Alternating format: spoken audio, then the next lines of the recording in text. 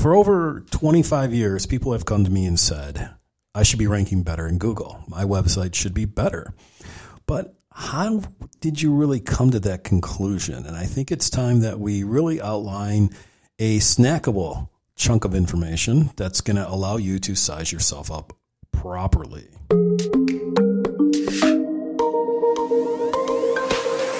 Looking for ideas and tactical news on how to grow and market your business online? It's the perfect afternoon morning show. So grab a coffee or your pen and paper, keep driving to work. Hey, eyes on the road now, and prepare to be inspired. Oh, the age-old. And, it's going to start with, which I think radiates for everybody, is like being overwhelmed. What do I do? Where do I start?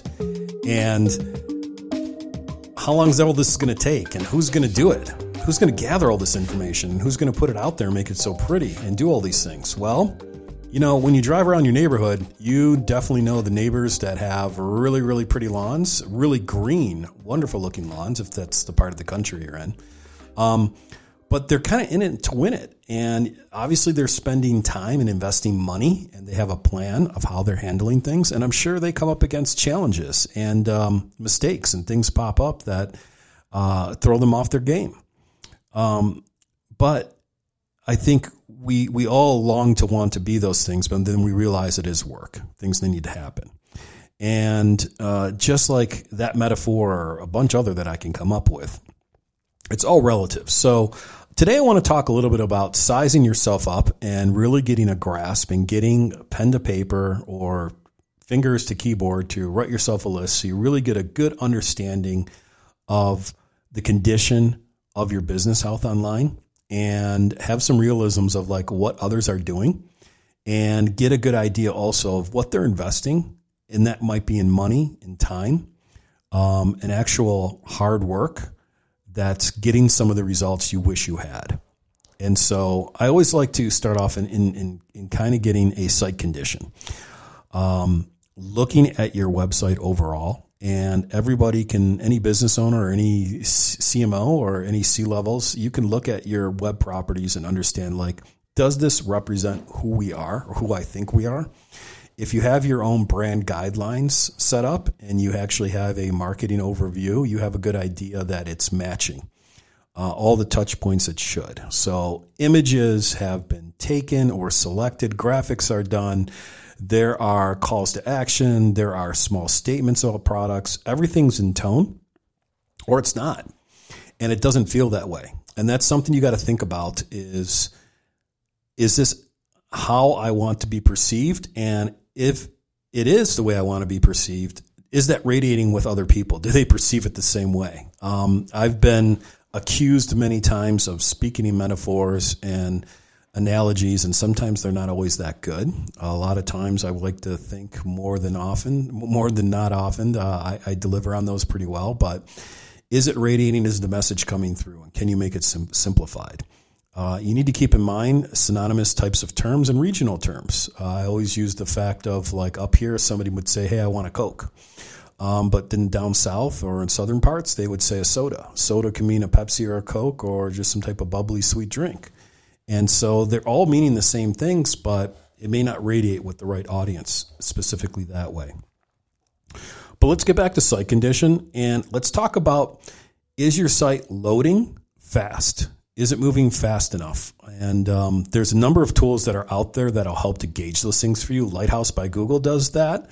And they throw out a lot of good data. And of course, it's coming from Google. So they're benchmarking it against their criteria, which is going to give you some good insight on what you can change and what you can fix. But another good one that's free is GT Metrics.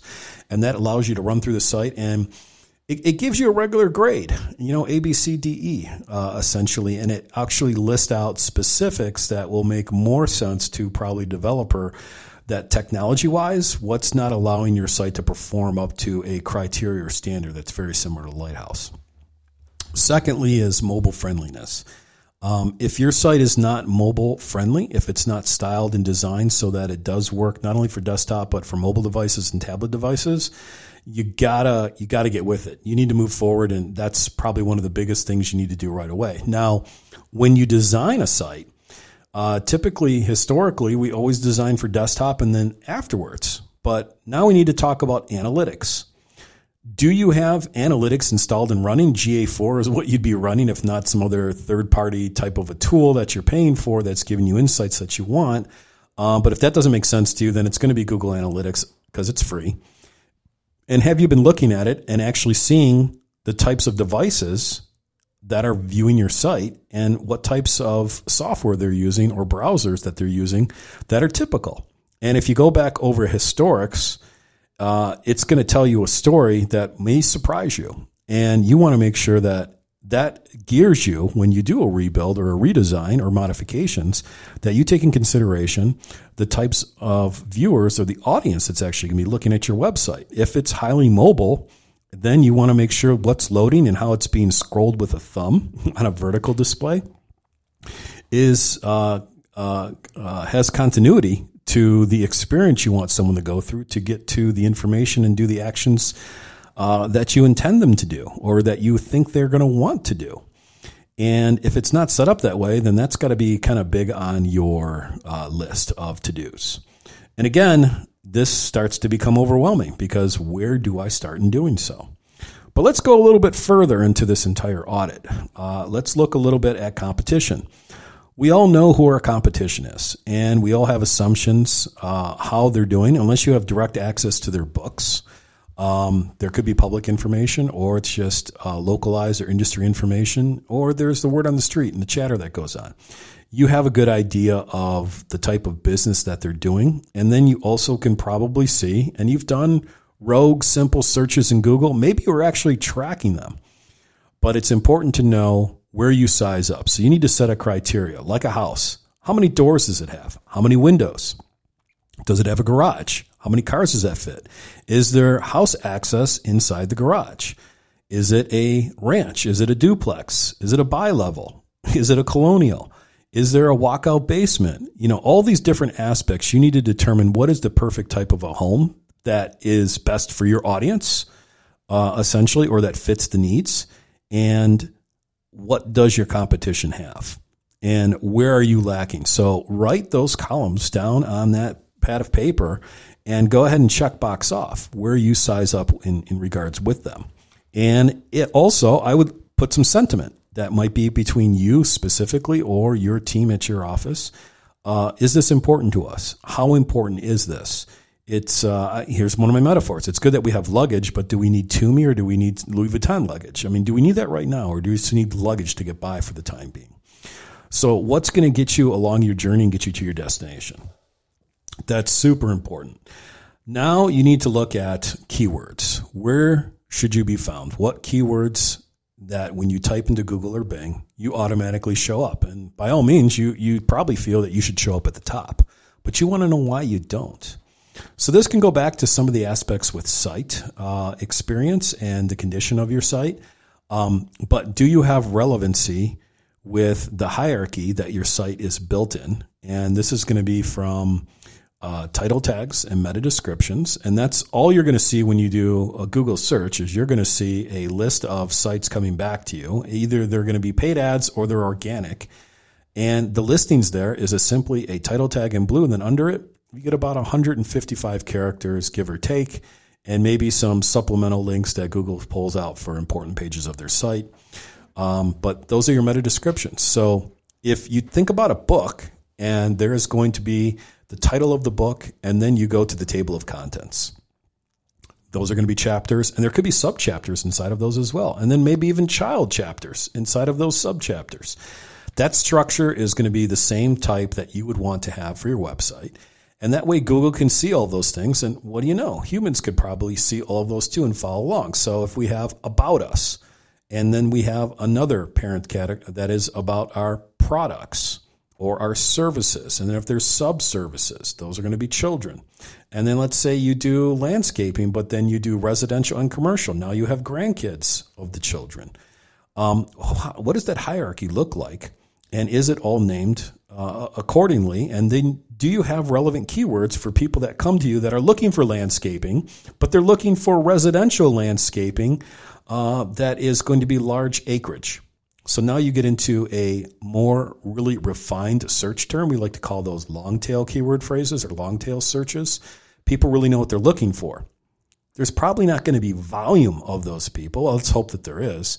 But if your site is optimized, that page is optimized specifically, that volume, you're going to attract the right customers, and you're probably going to have a larger opportunity to convert them over into your calls to action, which is going to be your clickable form or a click to call, however they're going to get a hold of you, but you're going to get your lead or your conversion. And that's essentially what you do want.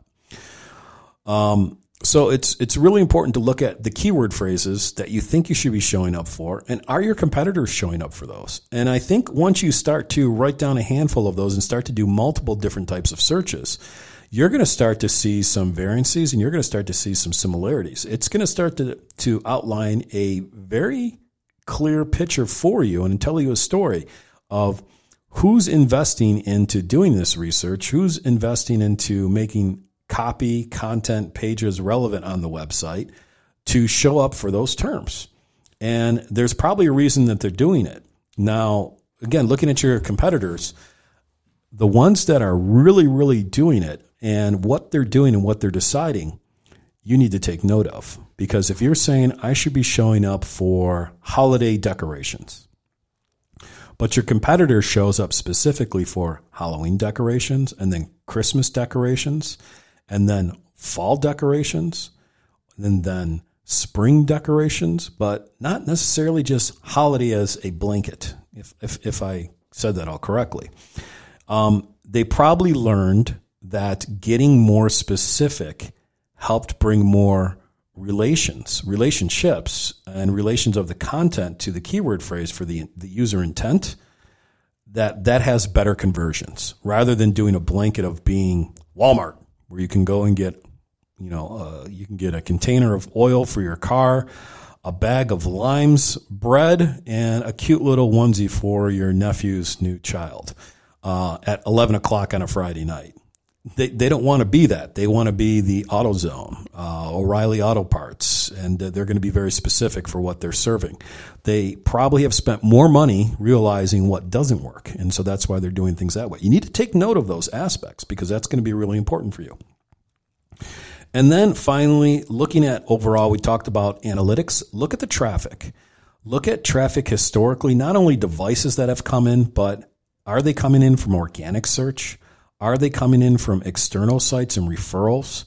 And how are you starting to see ups and downs? Is there patterns that you're seeing? And do comparisons. Look year over year for a month or a quarter and see what has changed and what pages they're going to within your website. And those are going to show you popularities. And then if you kind of translate that back to the types of calls and the types of inquiries you're getting or how sales are coming into your company, that's probably going to start to paint another pretty important picture for you.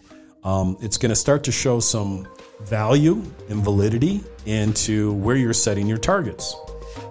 Now, we can go deeper and deeper and deeper into this, and we normally do when we do more of an enhanced audit or an aspect of it, but really drilling out what competitors are doing, what keywords are going to matter, and competitiveness, volume, cost per click if you were to be doing digital advertising on those and have to actually pay for them, what you can anticipate in investing in something on that, investing in a digital ad campaign. Oh man, I can just go on. And then once you invest in a digital ad campaign, once they come to your website, can you actually convert them over? Do you have everything that's going to be there that's going to allow them to convert over easily? And that's why sometimes it's good clicking on your competitors' ads, even though I think that's a dick move to charge them money because you don't want people to do that to you. It's worthwhile to try it.